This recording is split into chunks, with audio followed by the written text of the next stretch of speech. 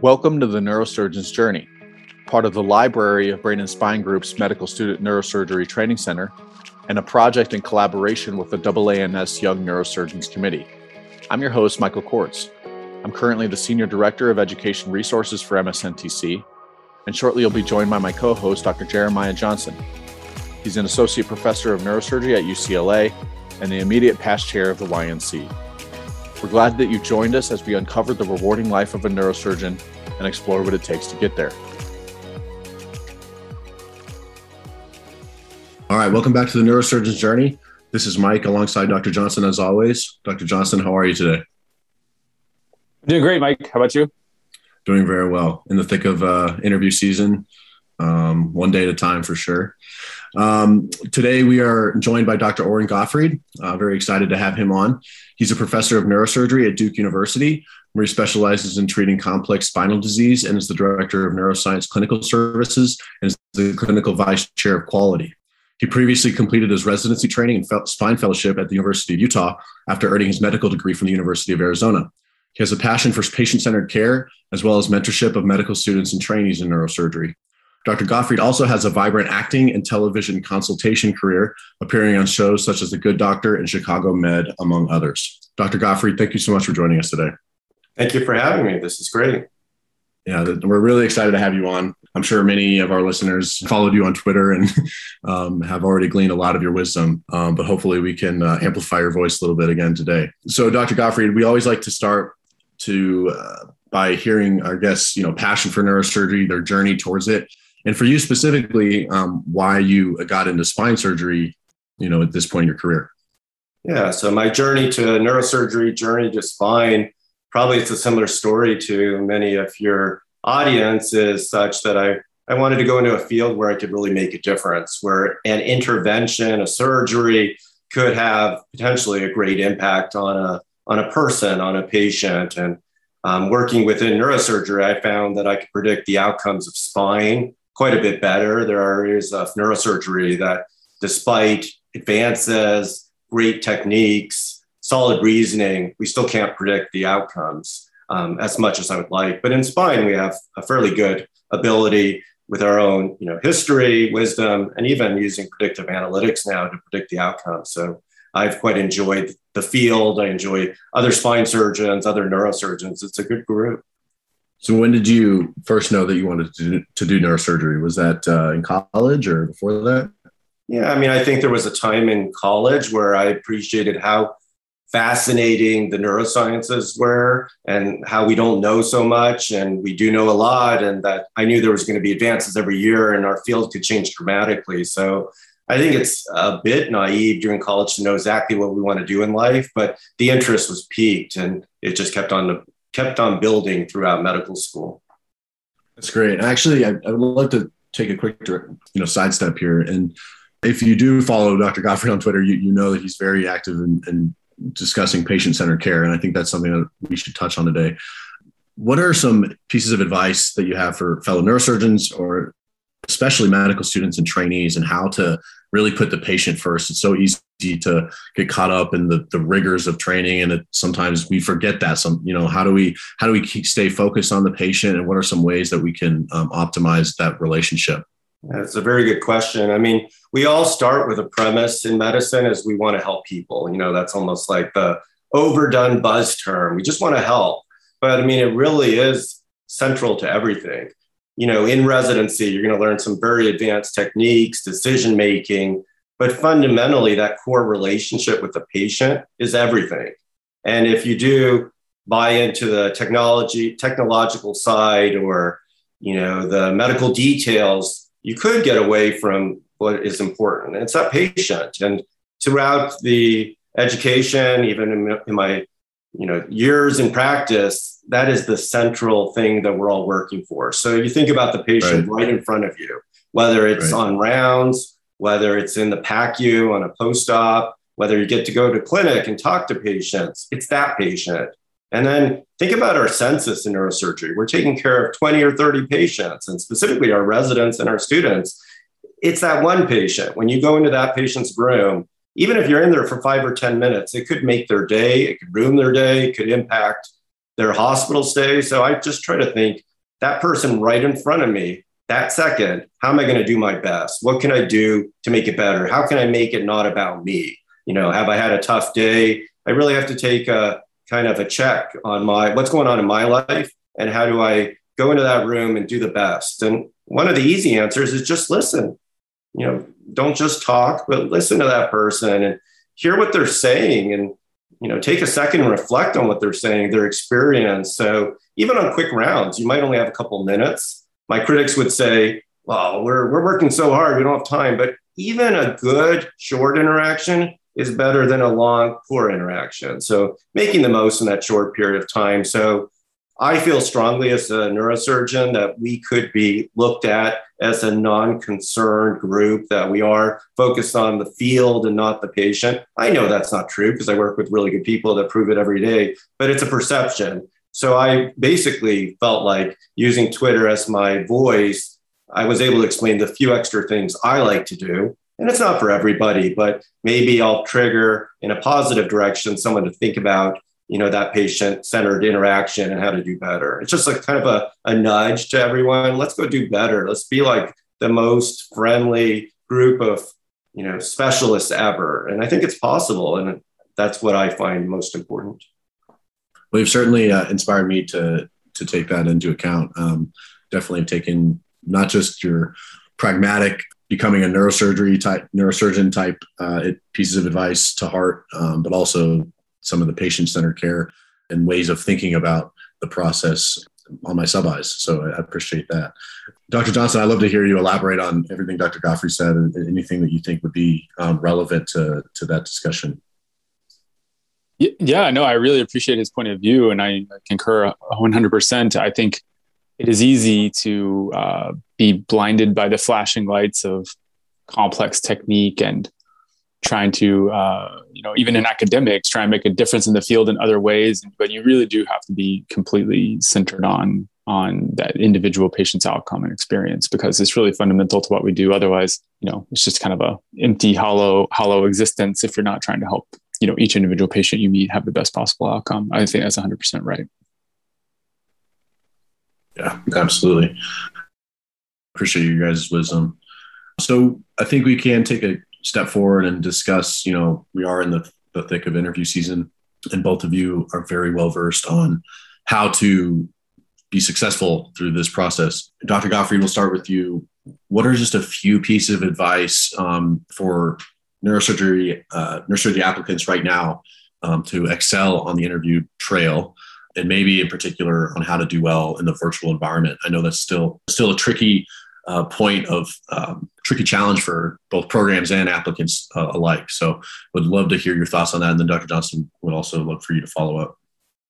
Yeah. So, I think there are some uniform themes, whether it's virtual or it was in person, that still stand. See what you can get before the actual interview as far as information. There are some limitations, but talking to people who interviewed there previously, talking to residents that have some knowledge from their time, talking to as many faculty as you can. Be aware you could get each individual's biases. Things could be out of the timeline, like someone witnessed something 20 years ago, but take it all, do your reading and come to that interview most prepared. I think there is an extra edge when someone actually knows who they're meeting with. And that's sometimes difficult in a virtual format. You might not know which faculty you're going to meet with. You may not know which residents you're going to interact with. So just spend a few hours and look up everybody's, their website, do a little reading.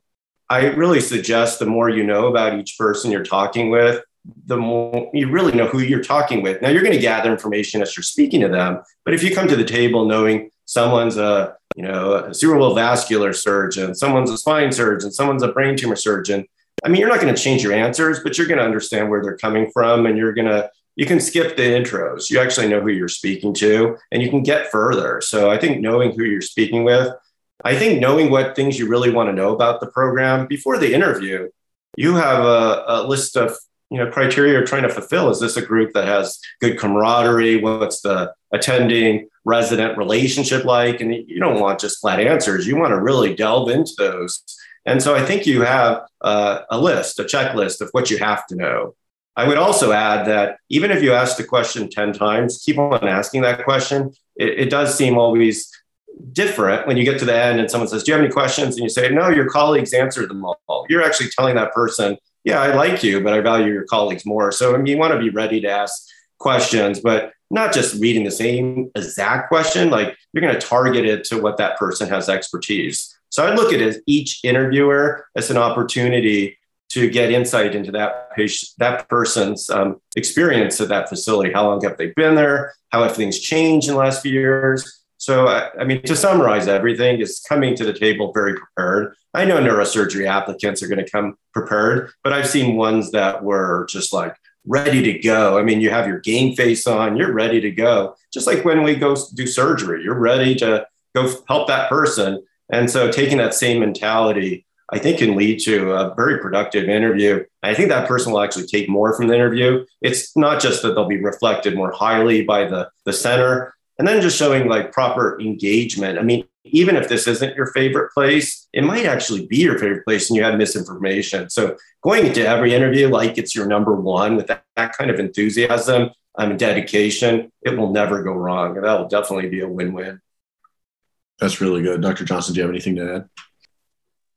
Once again, very well said. I don't have a whole lot to add. That's really great advice. I think being prepared is very important. I think just thinking back on my interview experience, individuals I connected the best with were exactly as he said, the people I knew who they were.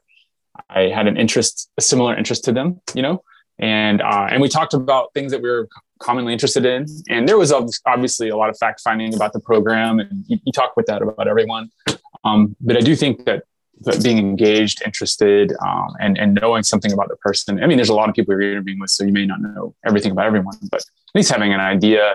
And then, there's maybe some specific people that you really sort of have a good rapport with, and maybe have some common interests. And that's a bonus too. But I agree 100%. You just don't want to seem passive and not have any questions. And you just want to be come across as a nice, well-adjusted person that everyone would want to work with. That's the only other thing I'd add. So Dr. Johnson, are there ways on the applicant side, to assess? We always talk about the nebulous term fit between the program and the applicant. Are there ways to assess that from the applicant side? I know we try to get into resident dinners, and that's a big thing that's missing in the virtual environment. Are there things that maybe we can look at a little more? Maybe look at it under a microscope a little bit more to assess that relationship. Yeah, I mean, I think there's a couple of different levels to fit, right? One is just the culture that you feel comfortable in, some people like really regimented. Some people like, very personal, my own direction, of my interests will allow these people will support me and allow me to grow in my own direction. There's just interpersonal fit just with the residents and kind of the way that they like to think and about their lives. Some programs are very family heavy. Everyone has children, and some people some programs don't. So there's lots of different levels of fit. And then there could be, a fit with related to your specific research that you want to do. This place has like one of the 3 places in my list that has XYZ resource I need to do what I want to do in my career. So that's important to identify. But in general, I think if you have, like Dr. Gottfried said, you have your list of criteria you want a program, and you do the finding of whether this particular program has a lot of those things in a satisfactory way. That's the level of fit too. This has everything I need, and I like the people. So I think there's like different ways to assess fit, and it's kind of a nebulous term for a reason, because it's different for each individual and each individual program. I had a resident once tell me, if you at the end of the interview, if you want it to keep going, that's a good gut feeling to use as a way that you felt was a good fit. But I agree, it's kind of hard to define.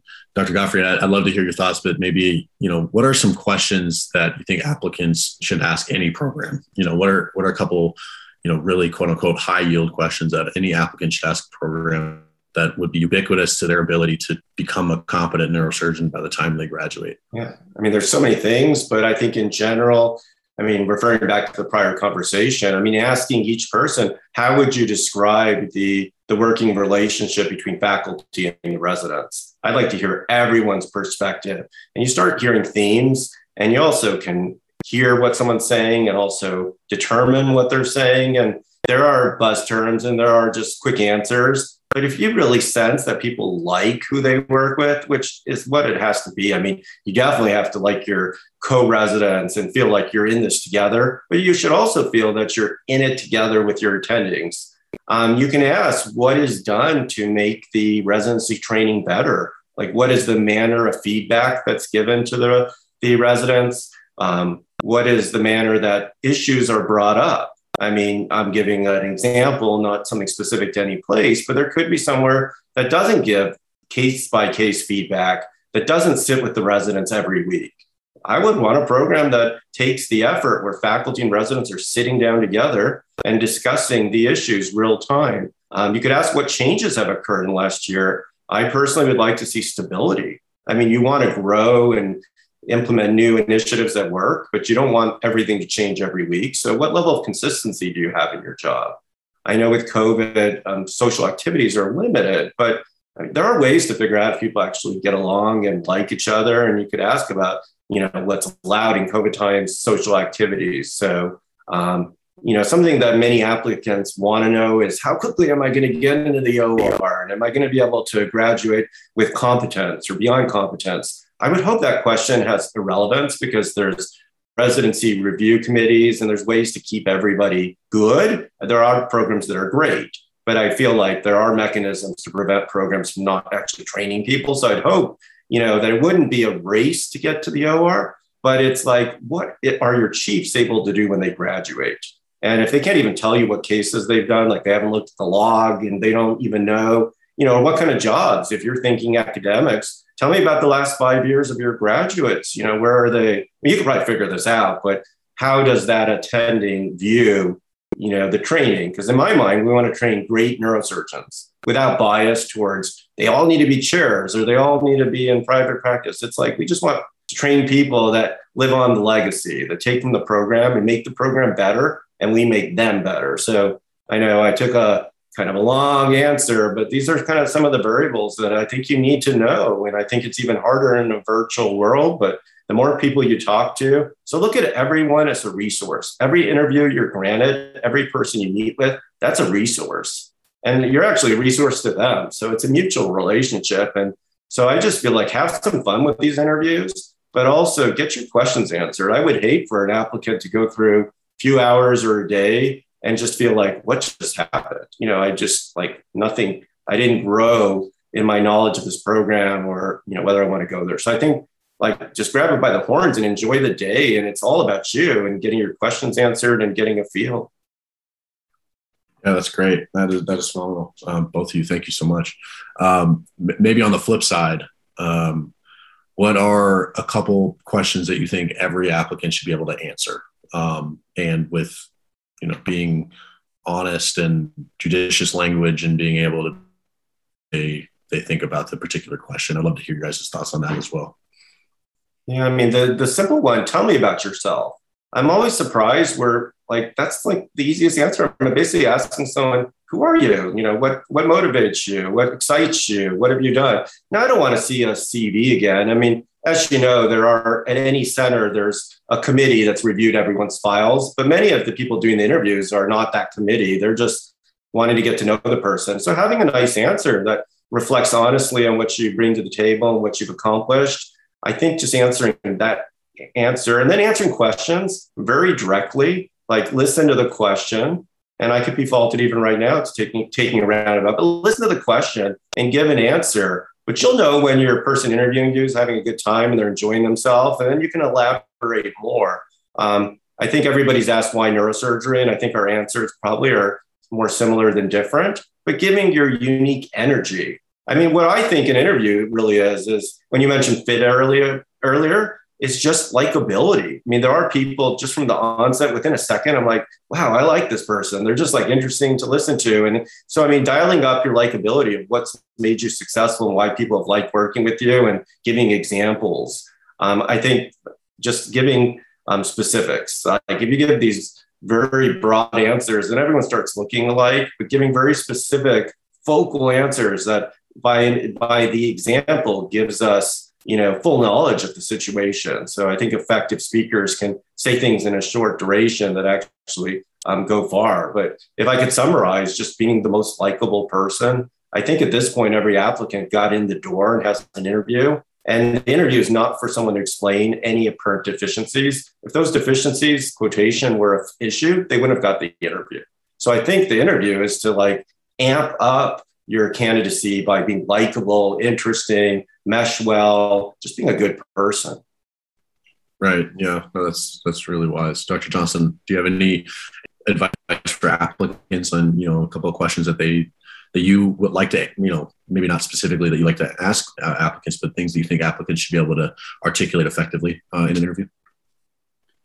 Yeah. Interestingly enough, the questions that I ask people, it's really more, I've seen their CV, so it's really more to get to know them and really to get a sense of who they are, because like Dr. Gottfried said, like what you really want to do is assess this person and whether you'd like to work with them or not. That's really it. Their qualifications are there. I think you have to be able to answer anything about anything you put on your CV. And that's just kind of a basic thing that you just have to be able to talk about anything on your CV, whether it's a research, it's a volunteer opportunity. You just never know what's going to pique an interviewer's interest, that they've seen on your CV. And so you have to be able to discuss that. I think the question about, who are you, like your background, you should have like a pretty succinct discussion about that and how that led you to neurosurgery and where do you want to go in the future. What do you want to do? And I think it's totally okay to say, I don't know what subspecialty, but I want to train. I want to, kind of just an idea of what you might want to do in the future, what you might be interested in now. And the proviso, of course, being that you don't know, you haven't gone through residency, but I've been interested in this and that. I've had a few people ask me when I was, interviewing, tell me about an interesting case that you saw. So they kind of want to like get your insight into the cases that you've seen or an interesting one, just to kind of see your level of understanding. So you may want to be prepared for something like that.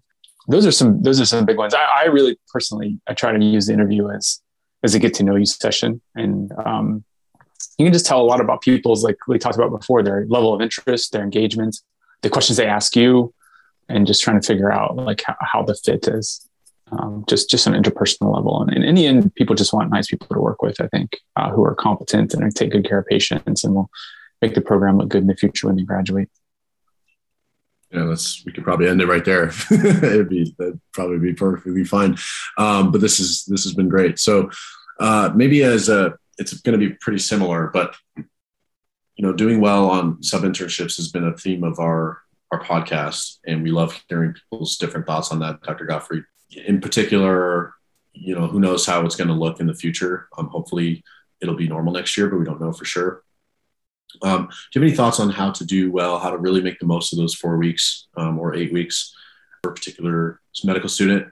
And then, what are some qualities that can be demonstrated on a sub-I that you really look for in a neurosurgery candidate and resident? So I think the coming in, like if it's a program you haven't spent much time with, doing as much research before you show up on the first day, but on the first day, really understanding what is everybody's role on service and seeing what they do and seeing how you can insert yourself, and not just on the wards, but in the OR, finding a way to insert yourself and being helpful.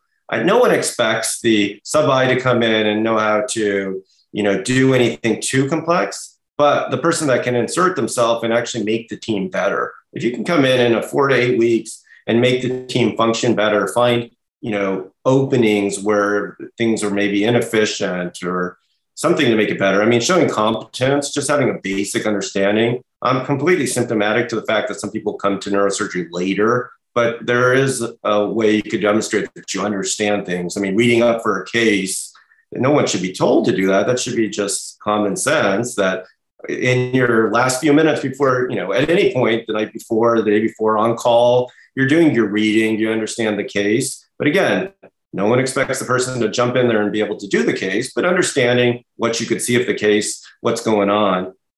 In general, keeping a positive attitude.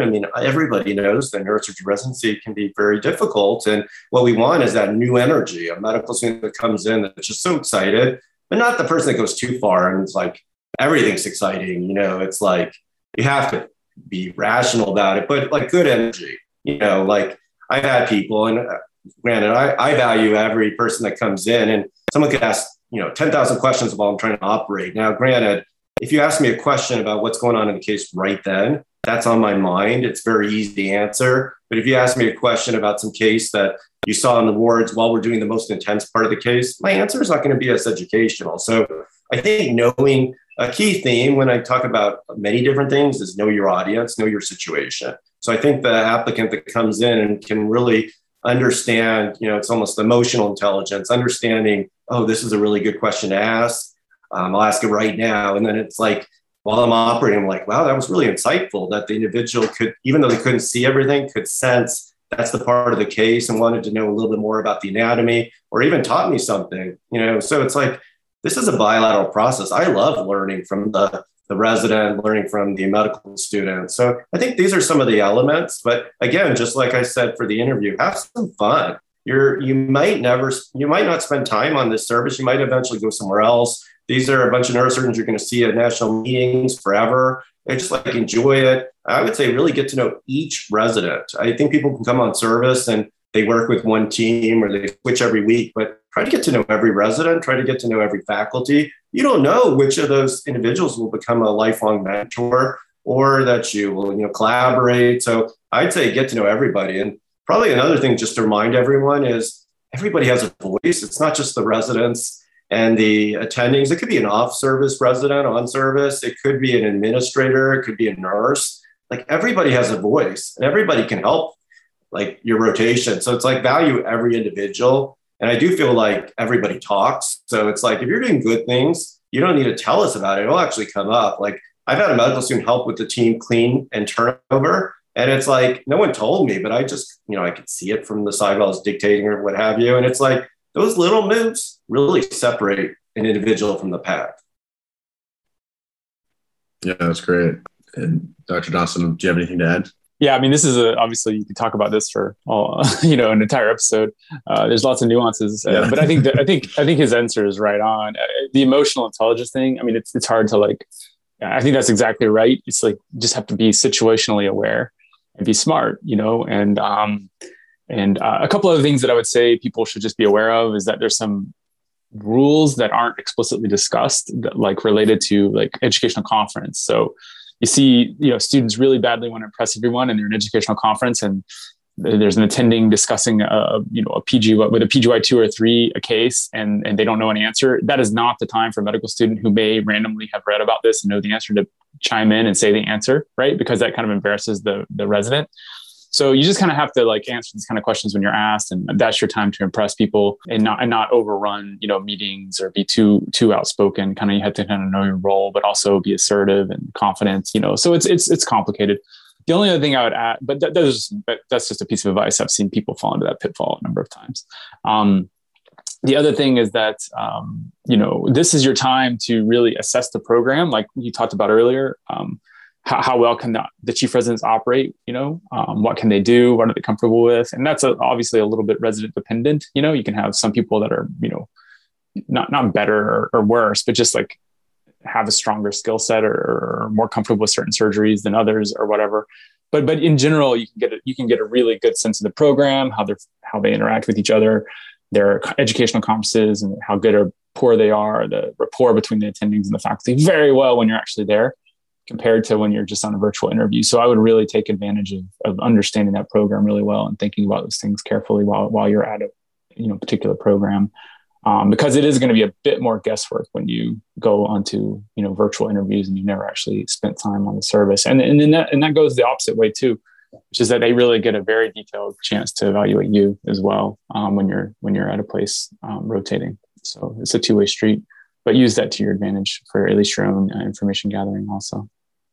I think there's been some common themes to this whole discussion about interview sub-Is, just using common sense, being a good person. Sometimes we get so caught up in the rat race that we forget the basics. And so I think it's good to think about those things again. So I appreciate both of your wisdom. So Dr. Gottfried, I'd love to make a kind of a 90-degree turn and discuss your acting career. And, I think that's very unique and very interesting. And maybe we can discuss it also in the context of,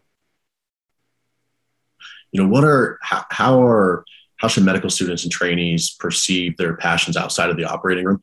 And how can we, marry those things with our passion for neurosurgery for the long haul? Because I think, like we talked about, it's so rigorous and so time consuming. How can we use those to our advantage and to really write the story that we want to write for our lives, with neurosurgery and those things? Yeah, I'd be happy to answer. So, I mean, just as a little background, I've been involved with TV mostly on the end of medical advising, consulting for about 11 years. A key tenet for me, we talked about patient-focused care, is also just education. So whether that's trying to educate medical students working with residents, educating patients on their own problem, doing research, educating people on your research, I feel like there's kind of a big divide between the knowledge in medicine and what we need to give to our patients. And they're running to learn about their illness and we're trying to guide them, but it's just like there's a mismatch of information. We have the ability to understand it, and then it's now our duty to explain it in a way that makes sense. So in TV, I try to do that, where I try to take complex themes that are more really human themes, the human struggle, dealing with a disease, but to explain it to larger audiences. So I never intended when I went to be a doctor to think I would get the format of, educating on the level of millions, but it's also a big responsibility where like I have to make sure that we don't project a disease in the wrong way or show too much of an extreme case when there's many people suffering from the more common, presentation. So I do a lot of work on just keeping things real and keeping the struggle real and really highlighting that, humans are struggling from this illness. Then to flip it and talk about what it means to me as a neurosurgeon. Well, a lot of my consulting is not just neurosurgery, it's all of medicine. So I'm constantly reading literature from every specialty as much as I can. Of course, I read a lot. I read all the neurosurgery literature, but I'm looking out for other specialties to make sure I understand. I'm consulting with other specialties because I can read about things in general surgery or vascular or thoracic, but I'll do even better talking to people. So where I think it makes me a better doctor, better neurosurgeon is that I'm kind of in their world, talking to them, reading their literature. And so when I have a patient that has an illness that goes beyond neurosurgery and we're consulting a service, one, I may actually know a lot about it, not as well as they do, but then I'm learning from it. So I'm kind of just building what I think is, a good encyclopedic knowledge of all of medicine, but it transfers back. I mean, I've had medical things happen in the hospital that because of my reading in other fields, I was actually a better doctor for that patient. So I think it not only is it educational for me, but I actually enjoy it. It's something that's fun and entertaining. I also think we need to step out of our role as neurosurgeons and see the world with other eyes or views. And so I see process. I see how these shows are put together. I see how there's an interaction. I see system-based efficiencies that aren't present in medicine. So a lot of times I like to apply what I've learned in the TV business. Granted, there are people putting in far more time than me, but I'm allowed a view into their world. And I think every neurosurgeon needs to step outside of neurosurgery and find their passion. Many people in neurosurgery are very into physical fitness and whatever their sport is. I think residents need to maintain that. I think people need to, garner their friendships, learn from others, just have a real well-rounded being. I do think it's possible for someone to come into neurosurgery and just devote 100%. I know that it takes devoting 100% to be successful, but you need to keep those other dreams, other passions alive. And I think I see a lot of our residents, I always ask in the OR, I want to know what their hobby is, what their outside interest is. And I really want to engage it as an attending to them, that I value it. And it could be anything, it could be X, Y, Z, they could name anything. And it's exciting to me. So, and actually, those are the things I like to talk about. Now, I'm focused on the patient when we operate, but we have, a chance to spend hours with our residents. And I love hearing about what drives them. It actually lets me understand how I can teach better by knowing how they process things, how they engage with the world, what they enjoy. So I know a long-winded answer, but I filled in that gap with, TV, advising. I do some writing. I've done some acting, but most of my work is just seeing if I can educate a wider audience than just my.